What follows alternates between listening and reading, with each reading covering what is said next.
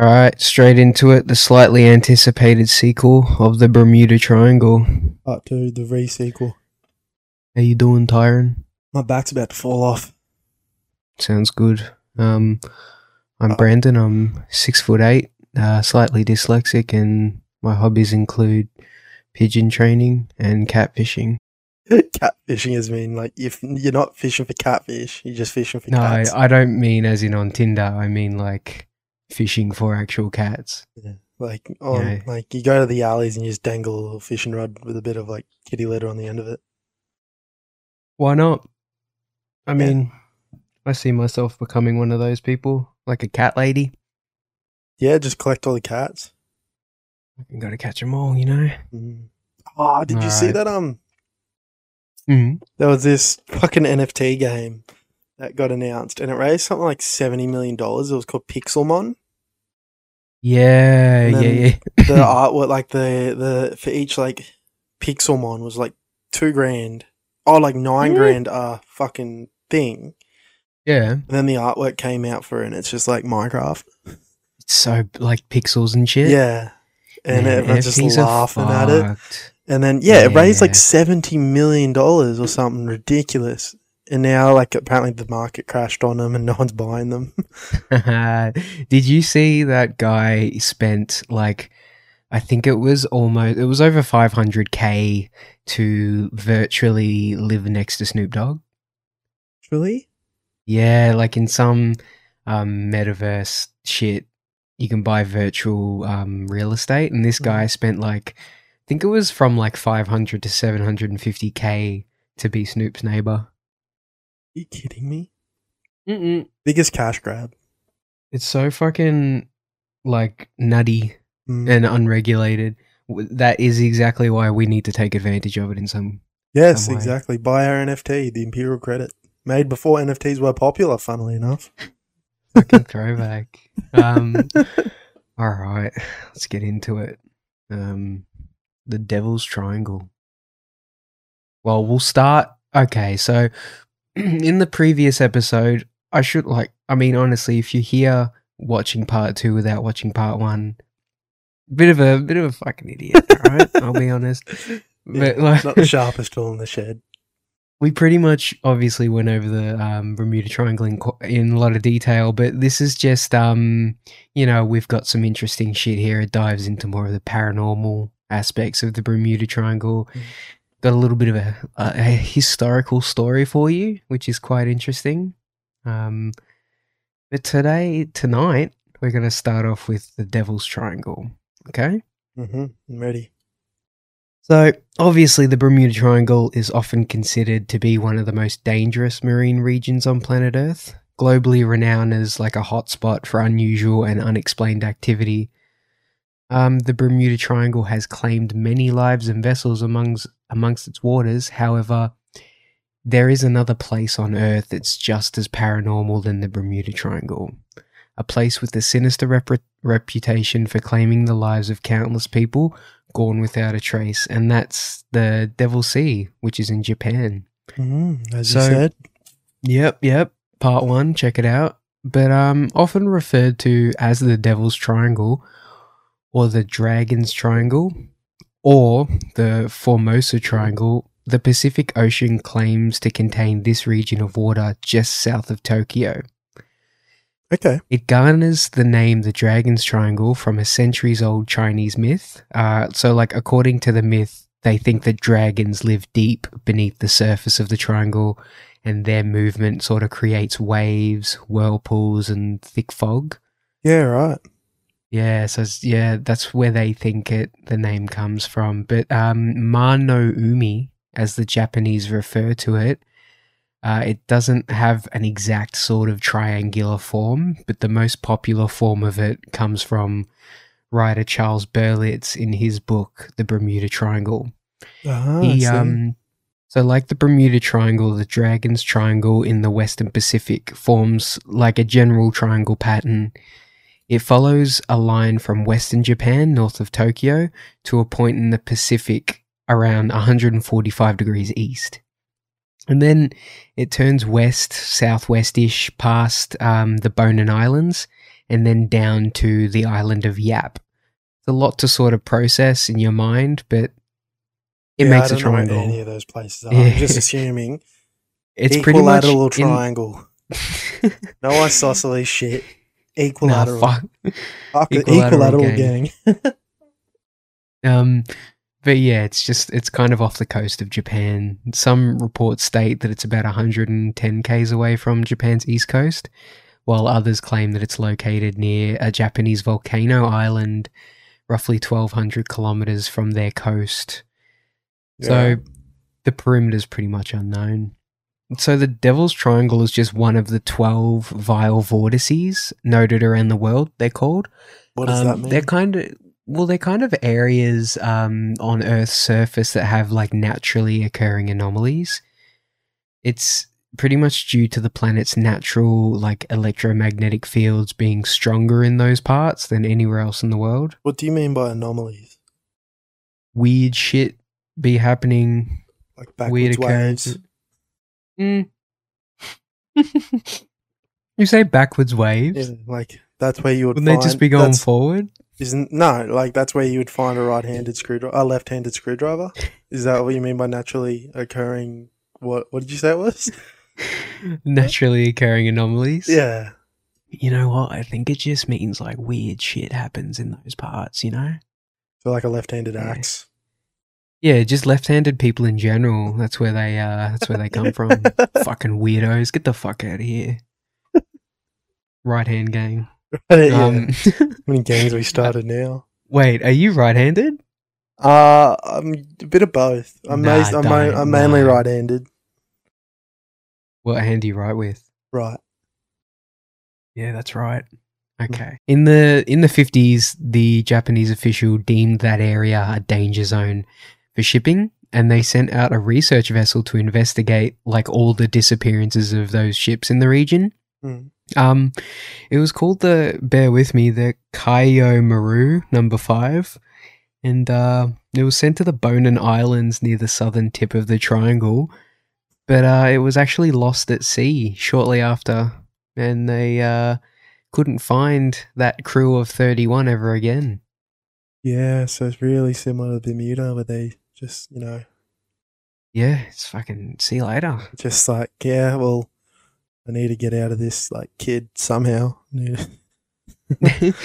There was this guy I was talking to at my old job, used to work at the docks, and he said this one time a guy jumped ship just off the harbour before they docked, and they eventually caught him and asked him like, oh, why did you just jump off this massive freighter? And he's like, well, I had an affair with this lady at another port. Yeah. And now now she's pregnant and I don't want to tell my wife, so I thought I'd just fake my death and like start again. Fucking intense. Jesus Christ. Jesus. I was like, oh my God. Holy shit. So Japanese authorities quarantined the area to ship traffic. So nothing could come in, nothing could come out. Turns out that an underwater volcano exploded just as that research vessel reached the site. So the water became too hot and it lost its buoyancy and the ship sank suddenly. So the crew pretty much never had a chance to escape the area, and it remained quarantined to ship traffic for decades following that sinking. So Charles Berlitz claimed in his book that as many as like 700 people had been consumed by this phenomenon between 1952 and 54. So like 2 years, fucking 700 people. Yeah, wow. Sure is a lot. But it's not a small number. But now that we've got that out the way, this is where it starts to get really interesting. I went on such a rabbit hole, like a deep dive with this part. It's crazy, man. But I'll start it off. It's got to do with Japan's actual history. The Devil's Triangle could potentially be responsible for changing the course of Earth's history as we know it, as well as inspiring the word kamikaze. Yeah, right. Okay, I'm interested now. Fucking strap in. So it all starts off with our mate Kublai Khan, as you know him. Kublai Khan. Also, yeah, Kublai Kublai. Khan. Let's call him Kublai Khan.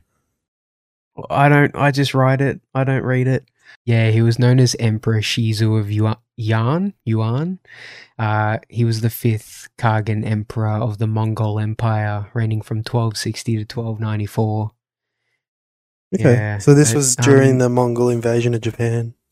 Yeah, pretty much. This guy's like the grandson of Genghis Khan. Yeah, he's in Ghost of Tsushima. I'm pretty sure he's the main boss. You serious? Yeah. He's a pretty fucking crazy guy, but he was like 12 years of age when he had to succeed his older brother. Yeah, right.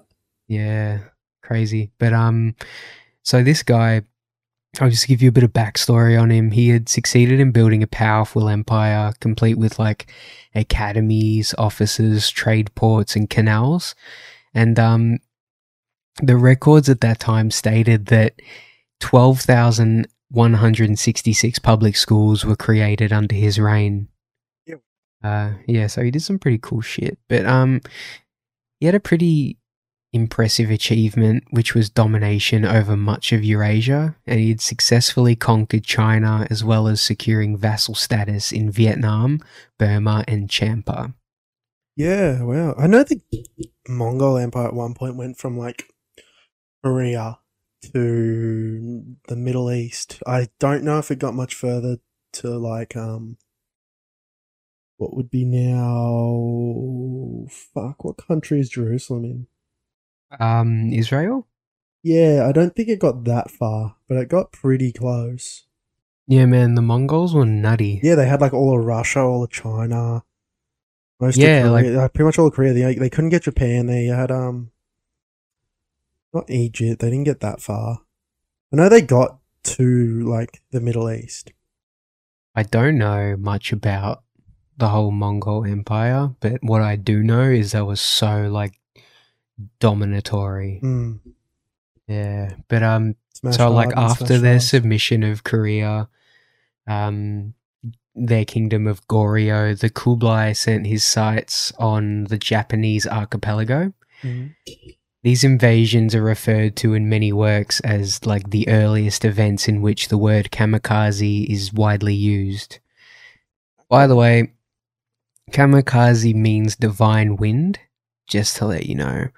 But in 1266, Kublai Khan dispatched emissaries to Japan, demanding them to become a vassal as well as send tribute, but ultimately they declined.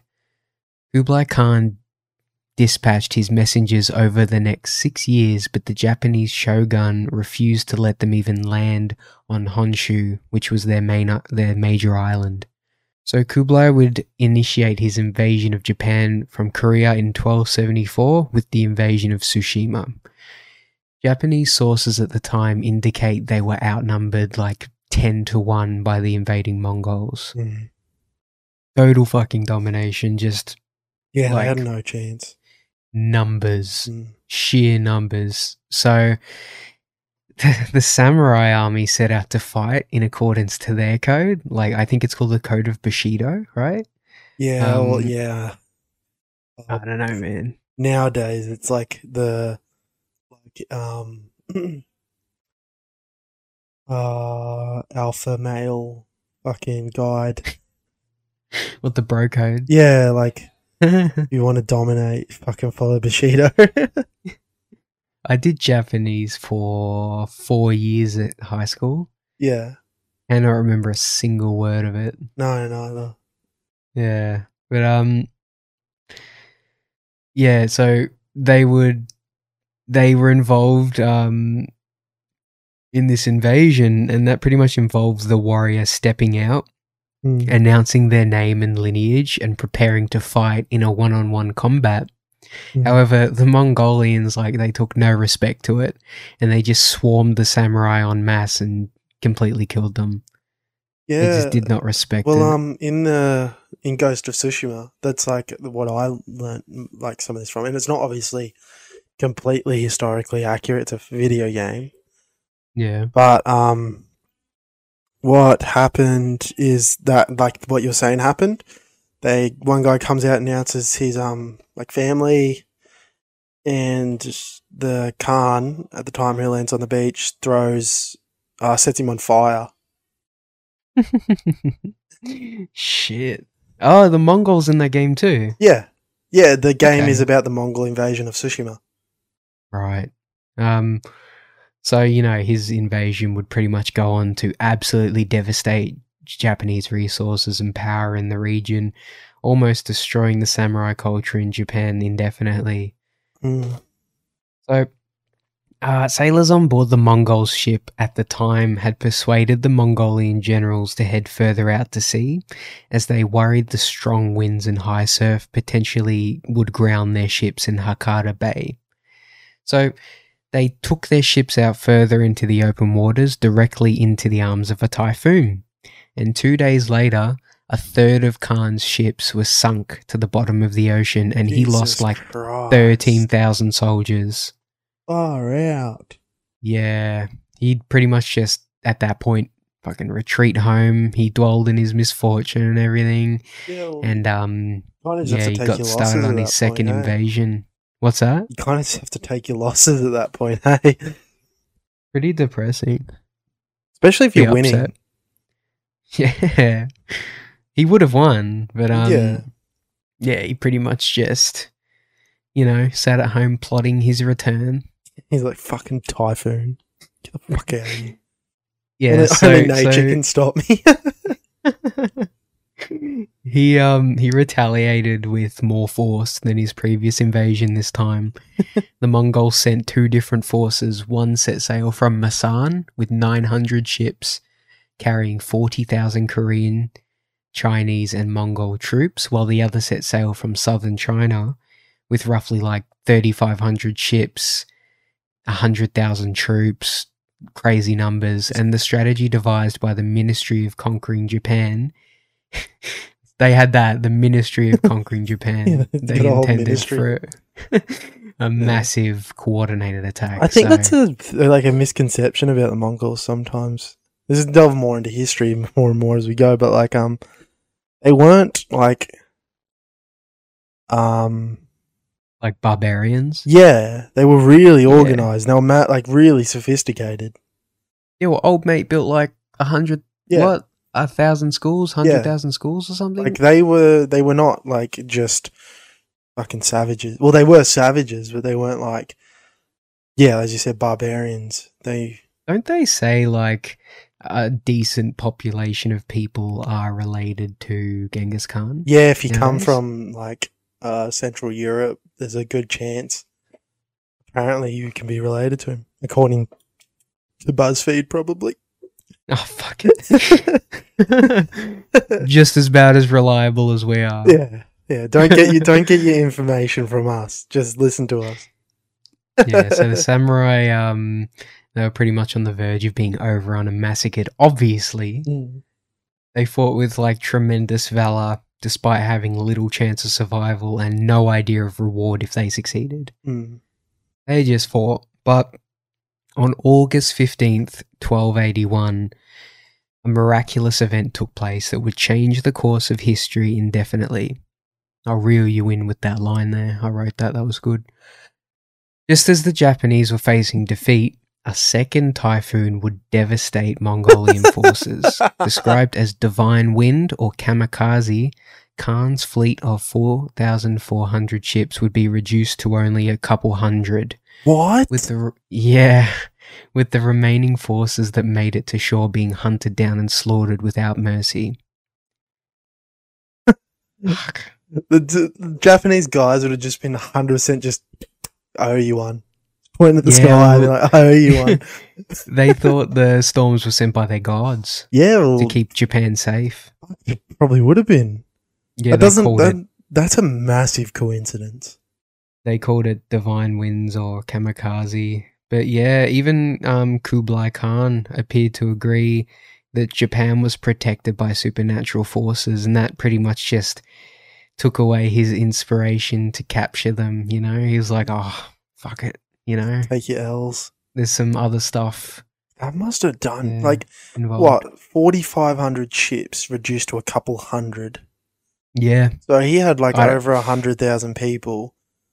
That's a good population. That's like 1% of, if it's mostly male, that would be like 1% of all men. Well, so significant. That's a fucking lot of people. But recent scientific investigation found that Kublai's fleet was wiped out before it entered Japanese waters. Oh. The invasions, so it's sort of different to the like mythological story that they tell. Yeah. But the invasion centered around Kyushu, the southernmost of Japan's major island, and funnily enough, the western edge of the Devil's Triangle. Ah. Yeah, so this pretty much just happened in the Devil's Triangle. Yeah. Which is, it's just crazy. Something of that size, it's just fucking crazy. Yeah, it's massive. So, moving on from that, the Devil's Sea it's not just home to like big storms and stuff. There's also been like a lot of unusual sightings too. Pretty much, if not more than the Bermuda Triangle. Okay. Yeah, so I'll go into this one. In the middle of fierce fighting against US forces in 1944, a Japanese pilot had an unusual encounter. During an aerial flight, Toshiaki Lang claims to have seen a massive sea monster while traversing the Devil's Sea. He claimed the serpent-like beast swam fast through the water while holding its head high. The serpent possessed 2 massive triangular wings that assisted it in navigating the turbulent seas. Okay. And it was said to be like 150 feet long. Fucking hell. Okay. Yeah, I don't know what that is. I know there's like a Japanese myth about like a giant sea monster. 45 meters. Yeah, is that 150 feet? Yeah. I don't know what it is, but apparently that was over the Devil's Sea. Pretty cool. Yeah, and a woman piloting a ship close to them was allegedly seen by sailors aboard a ship cruising in the Dragon Sea. The ship on which the strange woman was sailing was a typical Japanese incense burner. No one could figure out where that lady and her incense burner ship came from, and sailors would continue to keep passing it and seeing it for years. Now, a traditional Japanese incense burner is like a dinghy, like a small, super small fishing boat, like a 2-person fishing boat. Yep. And for some reason, that's like out in the open sea. Yeah, right. Yeah, like first of all, probably wouldn't be able to withstand that. And second of all, it's sort of like this ghost lady. I don't know. But yeah, I thought that was a bit weird. Yeah, that is weird.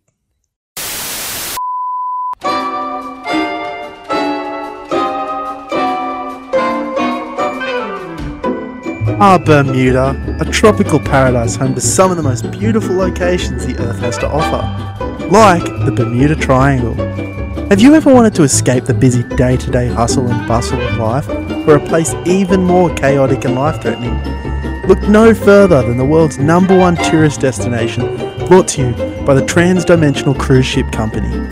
Explore untouched regions and dimensions aboard our new cruise liners, and make sure to catch the remnants of Flight 19 aboard your journey. Finish off every night with spectacular views of disintegrating planes falling from the sky, just like your own personal fireworks show. And stay for longer with time warps that allow you to cruise with us for an extended amount of time. And make sure to watch out for those funny aliens, as they've been known to snatch up cruisers for a little extra spice on their cruise. Reserve now for a bonus deep-sea Kraken spotting tour, only available while stocks last. The Transdimensional Travel Agency. Go where no man has gone before. Hey you! Are you tired? Wake the f*** up and grab a hold of an ice-cold Bigfoot Blast, the newest energy drink from Bigfoot Beverages. Packed with locally sourced Sasquatch blood and elf tears, forget about sleeping, you'll never have to do it again! Once you pop, you will not stop. Bigfoot Blast gives you uncomfortable amounts of energy for up to 36 hours! 10 times the strength of pure cocaine, Bigfoot Blast is packed with many other micronutrients, including caffeine and Minotaur testosterone. With the natural power of Bigfoot Blast, you can punch through walls, punch through cars, and punch through your ex-wife's new boyfriend's chest and tear his goddamn now available in 3 new flavors: Bigfoot Blackberry, Mothman Melon, and Orange Flying Seltzer. Available by direct order, cash deposit only. Start your day with a Bigfoot Blast and it'll never end. Thank you for listening to our sponsors. We hope you enjoyed them. Yeah. Because I remember I was telling you about my speeding fine. I got Waze, you know that app Waze? Yeah. Yeah, and it tells you like where all the speeding cameras and stuff are, whatever. What's cool about it is now I have like fucking Master Chief as my directional voice. Yeah. It was either that or Christina Aguilera. I think you picked the right one. I think I picked the right one. That show looks good though. Were you big into Halo? I was massive on Halo 2. Yeah, that was I'd never really played much past 3. Oh, I had Reach. Reach was the other one I played. I stopped playing at Reach because I got a PlayStation.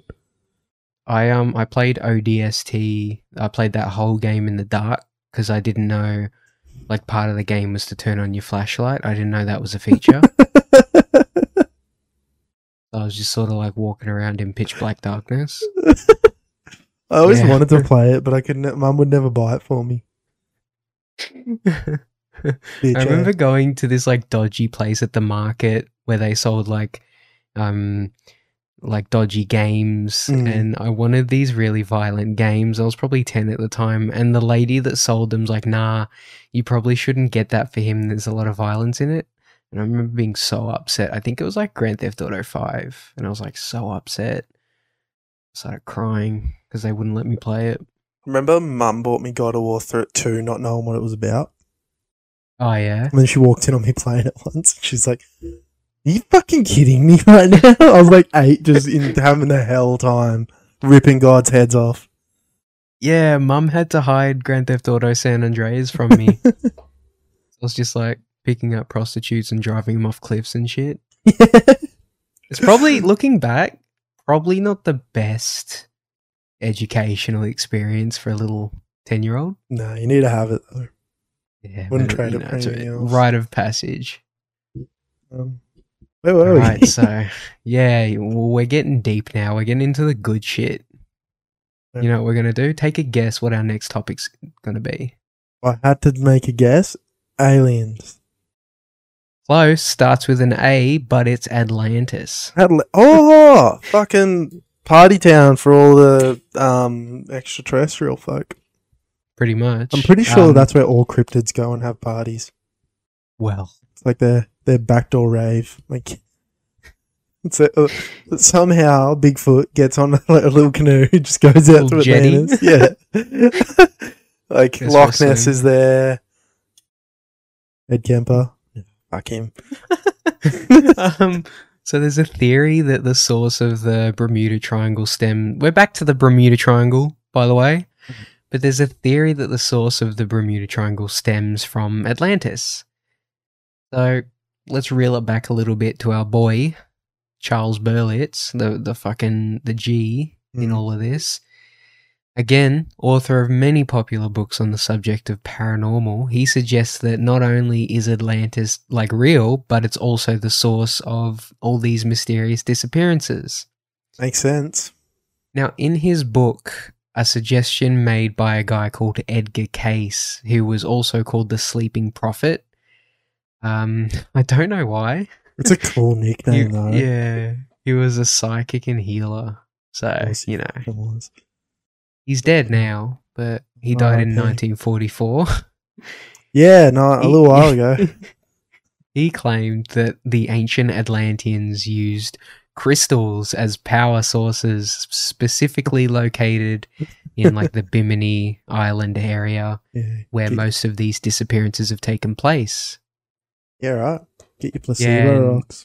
Yeah, using fucking quartz. In his description, a maverick power source sunk a mile deep in the ocean would still be radiating its power, and therefore it would pretty much like affect and mess with all the electronics and equipment of those flying over or sailing over. Yeah. Yeah, so the survivors of Bermuda Triangle claim to have had their vessels swept up underneath them and dragged to the bottom of the ocean. They desperately... Actually, yeah. Okay, hold on, whoops. Survivors of the Bermuda Triangle claim to have had their vessels sort of like swept up underneath them and dragged to the bottom of the ocean as they sort of desperately try and swim out. And those instances have been described as whirlpools. Yeah, okay. Yeah, he also explained on these power sources that they were employed for the same uses that we enjoy today. And he describes them as generators producing power to propel air and underwater craft, as well as like creating light, heating, communication, and TV signals. As you normally would. But they were also able to rejuvenate living tissue. Yeah, okay, that's cool. However, throughout their misuse, the Atlanteans eventually like unleashed uncontrollable forces which led to their destruction, according to Case. Okay. Pretty crazy shit, like fucking power crystals, kyber crystals under the ocean. This could be a movie. Could be. We'll get onto it. Get James Cameron! Yeah. Stonk Productions. Third time we've mentioned him. Interesting guy. I guess. This pretty much also supports the claim that under the Bahama Plateau, discoveries of underwater remains have been made. Okay. And many of these are at a depth of only a few fathoms. I don't know how deep a fathom is, but I'm sure the way they describe it, it's very shallow. So... The submerged limestone formations of the Bahama Banks were largely above water like 12,000 years ago, but it's obviously now underwater, and it's said to contain bays and inland waterways, sort of like a city, and they're now evident on depth maps and deep parts of the oceans, cutting in and around those Bahama Banks. Also, other underwater discoveries, especially near Bimini, include like massive stonework and what people claim to be roads. It's a really famous discovery called the Bimini Road. I don't know if you've heard about it. No, I haven't. I'll have a look it up. Yeah, it's like a weird structure under the water that looks like roads that people could have used. They relate that that's to cool. Atlantis. That's really cool. Yeah. Also, large pyramid-like structures have also been noted in the Bimini area, with one measuring 180 by 140 feet, and that's only estimated to be the peak of it. Yeah, I know there's that underwater like pyramid in Japan as well. Dude, I swear to God, again, I went down a rabbit hole on like TikTok. All the pyramids lined up along the equator of the Earth, apparently. Like a really weird pattern. I don't know. Also, a fathom is 6 feet. 6 feet. We're pretty shallow. Oh, that's really shallow, yeah. Okay, we're moving on a bit to additional theories concerning anti-gravity warps have been brought to attention. Yep. Yeah, so as we progress, we're getting deeper and deeper into the weird tinfoil shit, okay? So... specifically, laws of gravity and normal magnetic attraction not functioning properly. They say that there's evidence that points to the existence of these gravitational particles of matter that could have possibly arrived from space and like become embedded under the Earth's crust years and years ago. And that pretty much could explain the whirlpools and electronic interference, you know? Yep. I don't know about that. That seems absolutely crazy. Yeah. Anti-gravitational particles, but who knows? I don't know. See, the thing with all this stuff, yeah, is as much as all batshit insane as it sounds, you can't prove it wrong. You can't prove it wrong. You really can't. You can get close to. You can say all the things that it could possibly be, but there's no definitive proof of going, yeah, nah, that definitely didn't happen. I think that's what gets people like interested in it. Like, there's no definitive. Yeah, it can literally be whatever proof. You want it to be. I could say right now that these pyramids and all this is because of some big dude named Gary that lives in the fucking bottom of the ocean, just doesn't like people swimming in his pool. Yeah. No one can prove me wrong. Out. You can like everyone can say, "Oh, we can't find him. We'd pick that up with sound," but you're like, yeah, but what if you don't? Or a throwback to Bermuda Part 1, it's Dave with his javelin launcher. But as we move on, Charles continues in his book to note about historical fish, he describes them as having residual limbs and being very much alive in the Indian Ocean, and he recounts detailed stories from, quote, reliable observers claiming to have seen a so-called sea serpent. It says that on several occasions these creatures have been observed by hundreds of witnesses as they approach beaches and harbours. He also theorizes the possibility of giant squid or kraken living in the Bermuda Triangle. And like we talked about in episode 1, those whale suction marks I think you mentioned? Mm.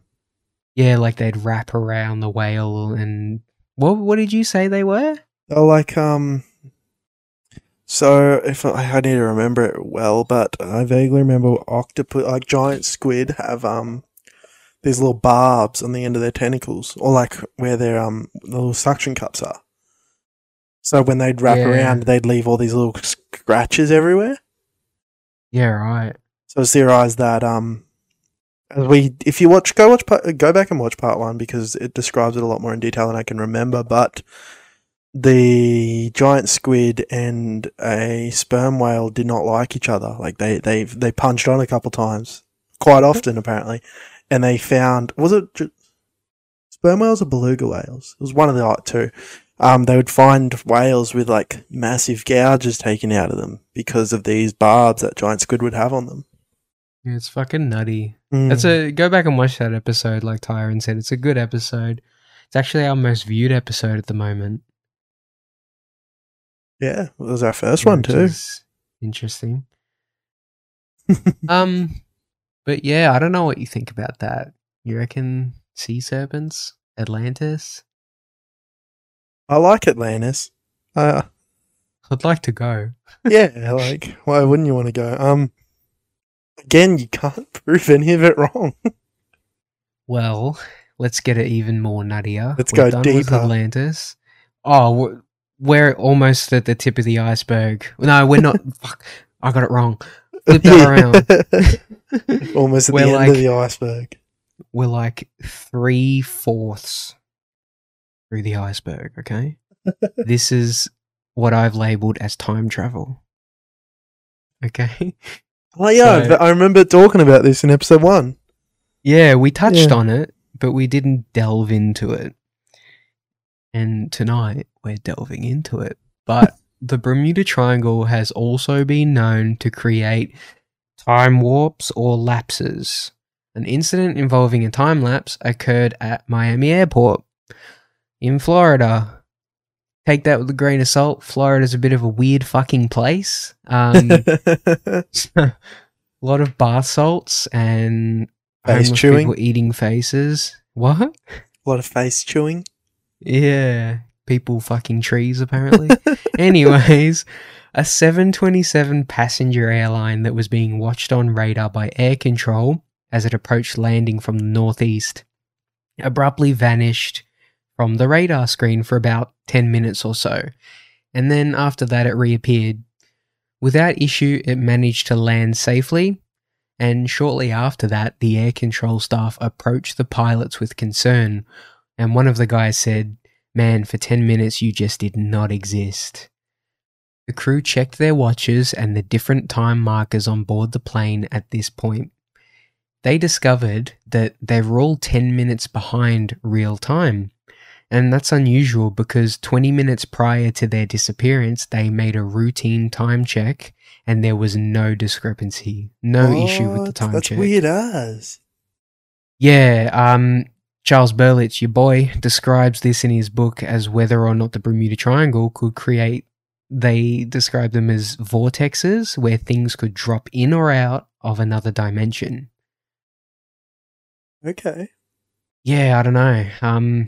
There's other instances of like making up time and stuff. A lesser known instance of time displacement, as they call it, occurred with Bruce Gurnard. He was a pilot of a small charter plane that was crossing the Bermuda Triangle. Bruce was an experienced pilot that had flown this specific route many times, and it roughly took him 90 minutes to complete, so they had no concern in completing this flight at all. He'd done it many times, 90 minutes, check your watches, let's do it. But Bruce took off and reached an altitude of 1,000 feet when he reported to see a strange dark cloud ahead that apparently kept growing in size. But without issue, Bruce was able to navigate safely through that cloud. So after doing that, at roughly 11,500 feet, he met another cloud of similar description, but much larger than the latter. They had no choice but to fly straight through that cloud. So, yeah, he describes it as just a massive dark cloud, almost like a rain cloud. Yeah. But as he flew inside it, he describes that there wasn't any rain, which is obviously unusual if it was a rain cloud or a storm cloud. And also it's like pitch black in there apparently. Okay. So, yeah, so these guys begin to get worried, obviously, and they report to see flashes of white light in the distance. Sort of like lightning, I guess? Yeah, however, due to Gurnard's experience, he was certain that it was not lightning. And they would begin to fly for another 30 minutes inside that cloud, fearing it was just endless. But as they began to lose hope, they spotted an exit in the cloud. Flying through the exit of the cloud, their navigational equipment would just skits out and simultaneously malfunction as their plane began to get more and more difficult to control. Thankfully, though, they made it out safely and just kept continuing their journey. Wow. In utter confusion, Bruce grabbed his radio, contacted air control so they could get a bearing on like his plane. And this is where it gets really, really, really confusing because Bruce's plane wasn't on the radar anymore. In fact, the dispatcher said the aircraft was already in Miami airspace. That couldn't have been true because they still had another 250 miles to cover before getting into Miami airspace. Now, okay. Yeah, their trip was like I said, estimated at 90 minutes, but somehow they were able to complete it in 47. Yeah, right. Yeah, big difference. That's like almost half. Yeah, the cloud just didn't over solid. Half. Yeah. Do you have the story? I don't know where I remember watching this. Some like backdoor YouTube Bermuda Triangle documentary that I watched when I was like 14 going, oh, I'm so smart. There was this story of this guy that did as you said, he flew through like a cloud, and where he was, there was land all around. I'm trying to remember, I might be making this entire thing up, but I'm just remembering what I can remember. Yeah. And he described seeing like dinosaurs flying around him and shit. And then he came out of the cloud and then he was normal again. Or he came out of something that was normal again. Look, mate, I think I'll be honest with you. I didn't see that anywhere. Yeah, no, I might just be making it up. But as like probably most of these stories, especially in the next category we'll talk about, probably along the same lines of truthfulness, you know? Yeah. But based on that model of plane that Bruce was flying, its max speed was 180 miles per hour. So that's physically impossible for them to cover that distance. Yeah. just based on math. And additionally, on inspection, that plane hadn't gone through the amount of fuel that it should have based on their journey. So I don't know. I don't know. Yeah. But that's pretty much it for time warps. It's really interesting. Some people think it's just simply time warps, but others think maybe it's portals to another dimension. Yeah. And planes could be popping in and out of dimensions, which is even fucking freakier, in my opinion. Yeah, definitely. Yeah. But, you know, that's it for time warps. You got anything to add to that? No. Any fever dream stories? Any fever dreams? No. No. That's really cool, though. I hope that's true. It's always true, you know? Moving on from that, it's our favourite category. Aliens? Always fucking aliens. Yep, that's why I left it till last.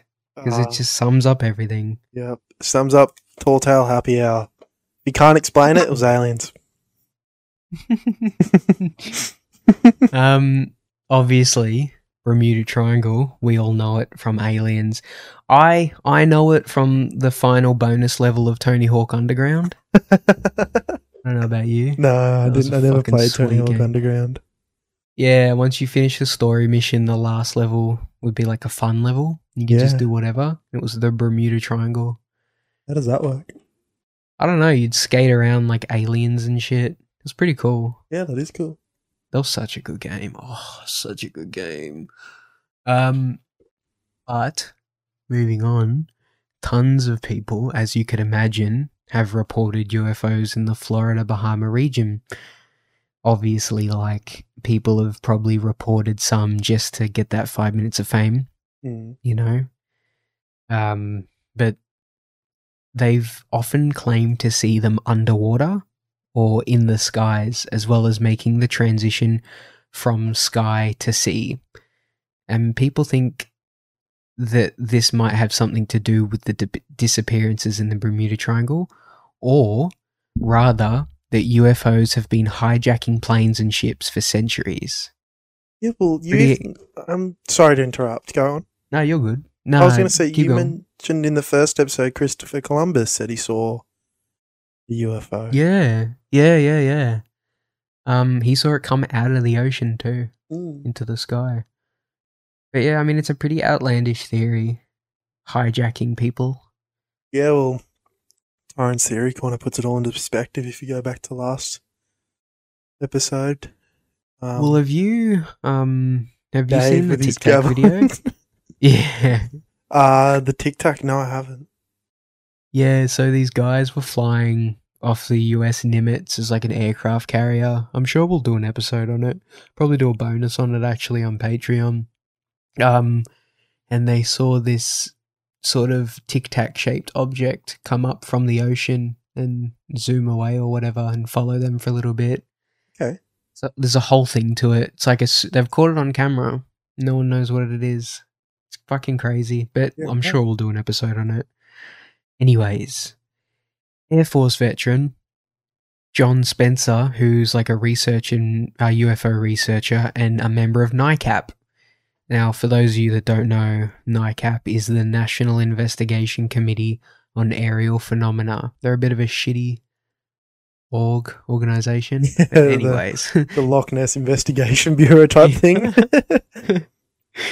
Well, I was just saying to Tyron that I wanted to start a Yowie research organization. But apparently someone's already beat us to it. Well, if we can't beat them, we'll join them. Anyways, he became interested in the triangle when the US atomic submarine Scorpion just went missing. Now, I didn't look into the atomic submarine going missing, but that's just pretty crazy. Yeah. I don't know why. Anyways, Spencer thinks after years of study that the only explanation for the disappearances is that they've been carried off from the sea or skies by aliens. Of course, that's pretty believable. Yeah, 100%. More believable than any other theory. Now, he's got a quote in saying, since the complete disappearances of 575-foot vessels in calm seas, 50 miles offshore or commercial airliners going in for landing. It cannot happen according to earthly standards, and yet they're still disappearing. I'm forced to conclude that they are being taken away from our planet. Yeah. It's being forced. I mean, can't come to any other logical conclusion. Obviously, it's always aliens. Throughout his research, it led him to believe that there are two main types of UFO. One would be the flying saucer of about 80 feet in circumference, with the other one being a tremendous mothership able to carry dozens or more saucers in its interior. Yeah, okay. This guy, he thinks that the reason for all of these disappearances is that they're like an easy target. So the area's sort of crowded with travelers and it's easy for aliens to get in and out and just avoid land in general. Believable to me. Pretty solid tactics. Solid theory. Yeah. Oh, these aliens are smart. Now the reason for why these aliens want to kidnap us is so that they can preserve an example of Earth as it was before we destroy ourselves. What this fucking looks like it. They're legit collecting us, because they know we're gonna fuck ourselves up. I can't blame them. No, you're not wrong. No, yeah. I've just got a couple more stories with aliens. So, a report of UFOs off the coast of Cape Kennedy came in on January 10th in the 60s for the aerial phenomenon that it was reported to have zipped into the tracking range during the firing of a Polaris missile, and for 14 minutes their radar followed the course of the UFO before snapping back to that missile. Additionally, in April 73, a sailor claimed to have seen two identical sightings of UFOs under the water of the Gulf Stream. Both sightings were made at about 4 in the afternoon with smooth seas, normal ground, and excellent visibility. Okay. Now, this guy, he claimed to have seen a grey-white object, smooth and shaped, as he said, like a fat cigar with rounded ends. Much like a Tic Tac, actually. That's just sort of clicked to me. But the object rushed past the bow of his boat, underwater, looking to be roughly 150 to 200 feet. It was said to have been going at least 60 to 70 miles per hour. Now, the sailor said it appeared to be on a collision course with his boat and seemed to be getting ready to break the surface. And pretty much just in front of him, it quickly vanished after diving directly under his boat. This was unusual as there was no sign of disruption in the surface of the water, as you'd imagine with something, diving. But this was the case of Captain Thomas Mantle, a pilot at Godman Field, Fort Knox. This guy, Mantle, and a few other pilots took their P-51 Mustangs up to the sky after they saw a UFO, a really big UFO approaching their base. So as Mantle's plane was climbing, witnesses claimed to see it disintegrate completely. And upon discovering the wreckage, it was noted that his plane exploded into so many pieces that nothing larger than the size of a fist was found. Wow. And they also said that all the pieces that they found had almost like small holes just all over it. Wow. Yeah, and there's been a couple other plane crashes or disintegrations that have had that too. Small little holes all over the wreckage.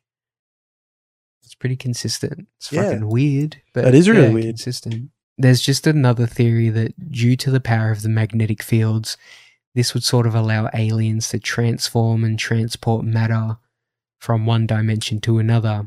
Now, as for the disappearances of planes, this was attributed to rays creating a vacuum which disintegrated planes when they entered it.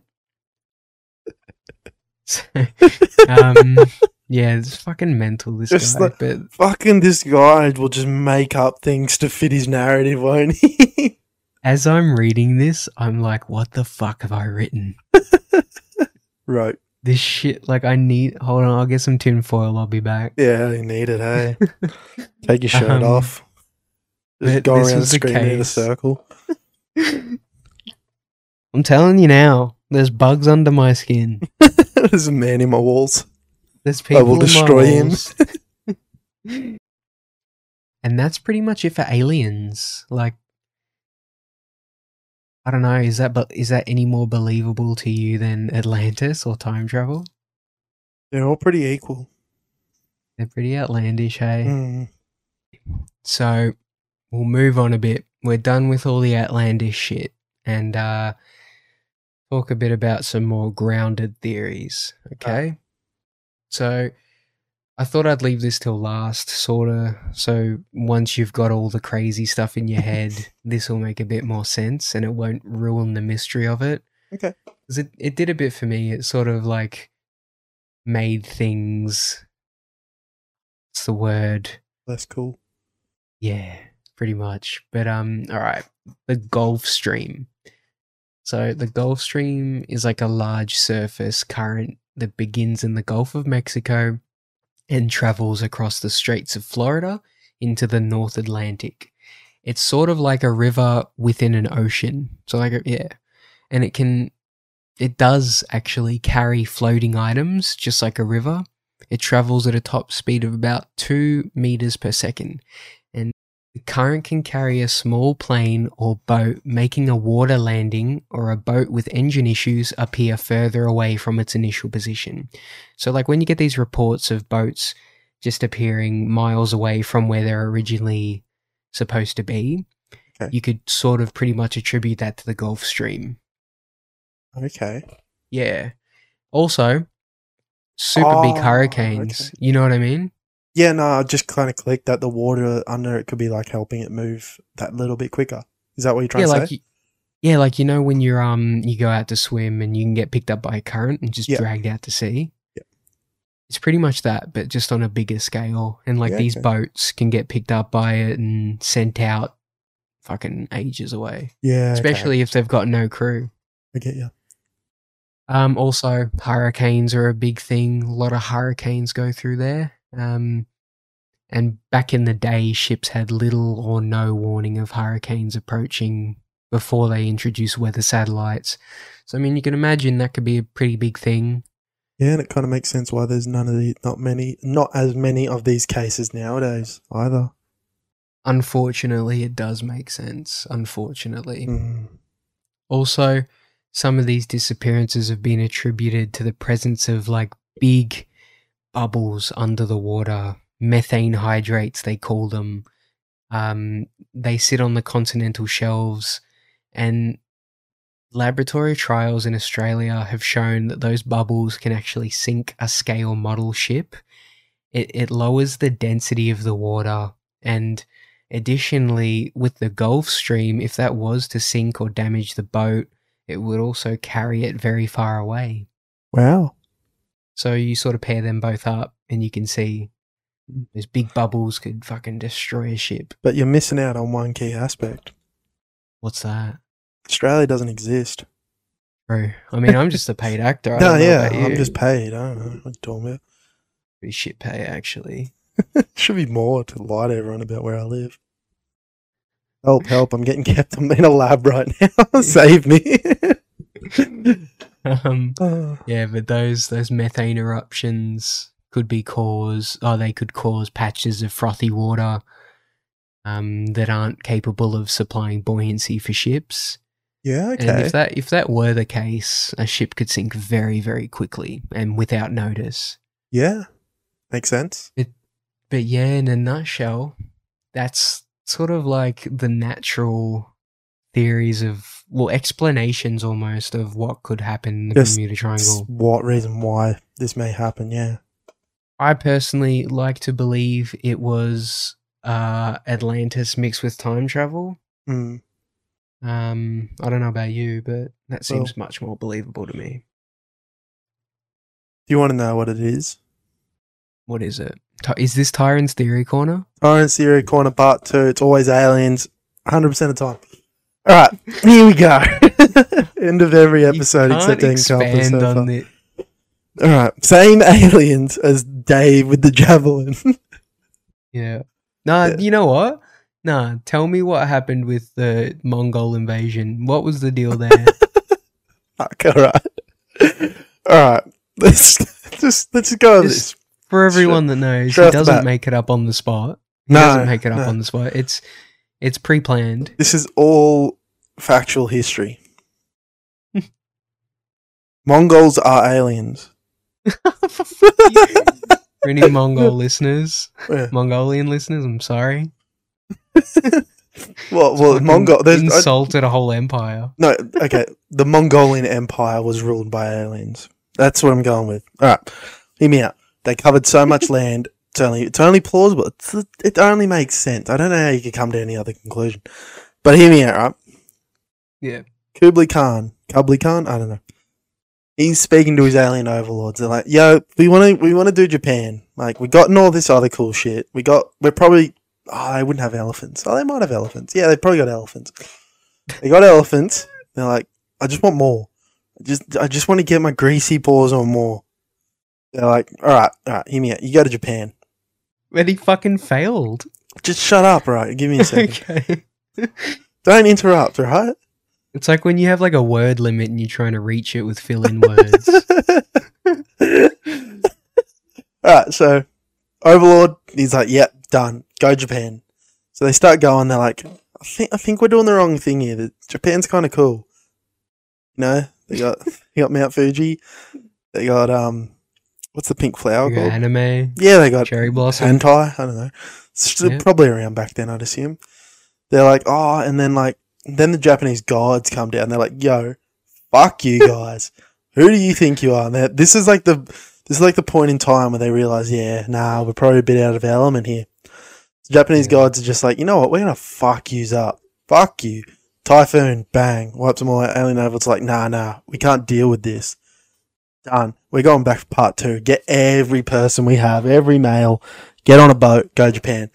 Japanese gods just go again. Yeah, they're just like. Yeah, you don't know who you're messing with, you know. Fuck you. Bang. They're like, yeah, right, calling it a day. Off our hands. Let's just go sink more ships.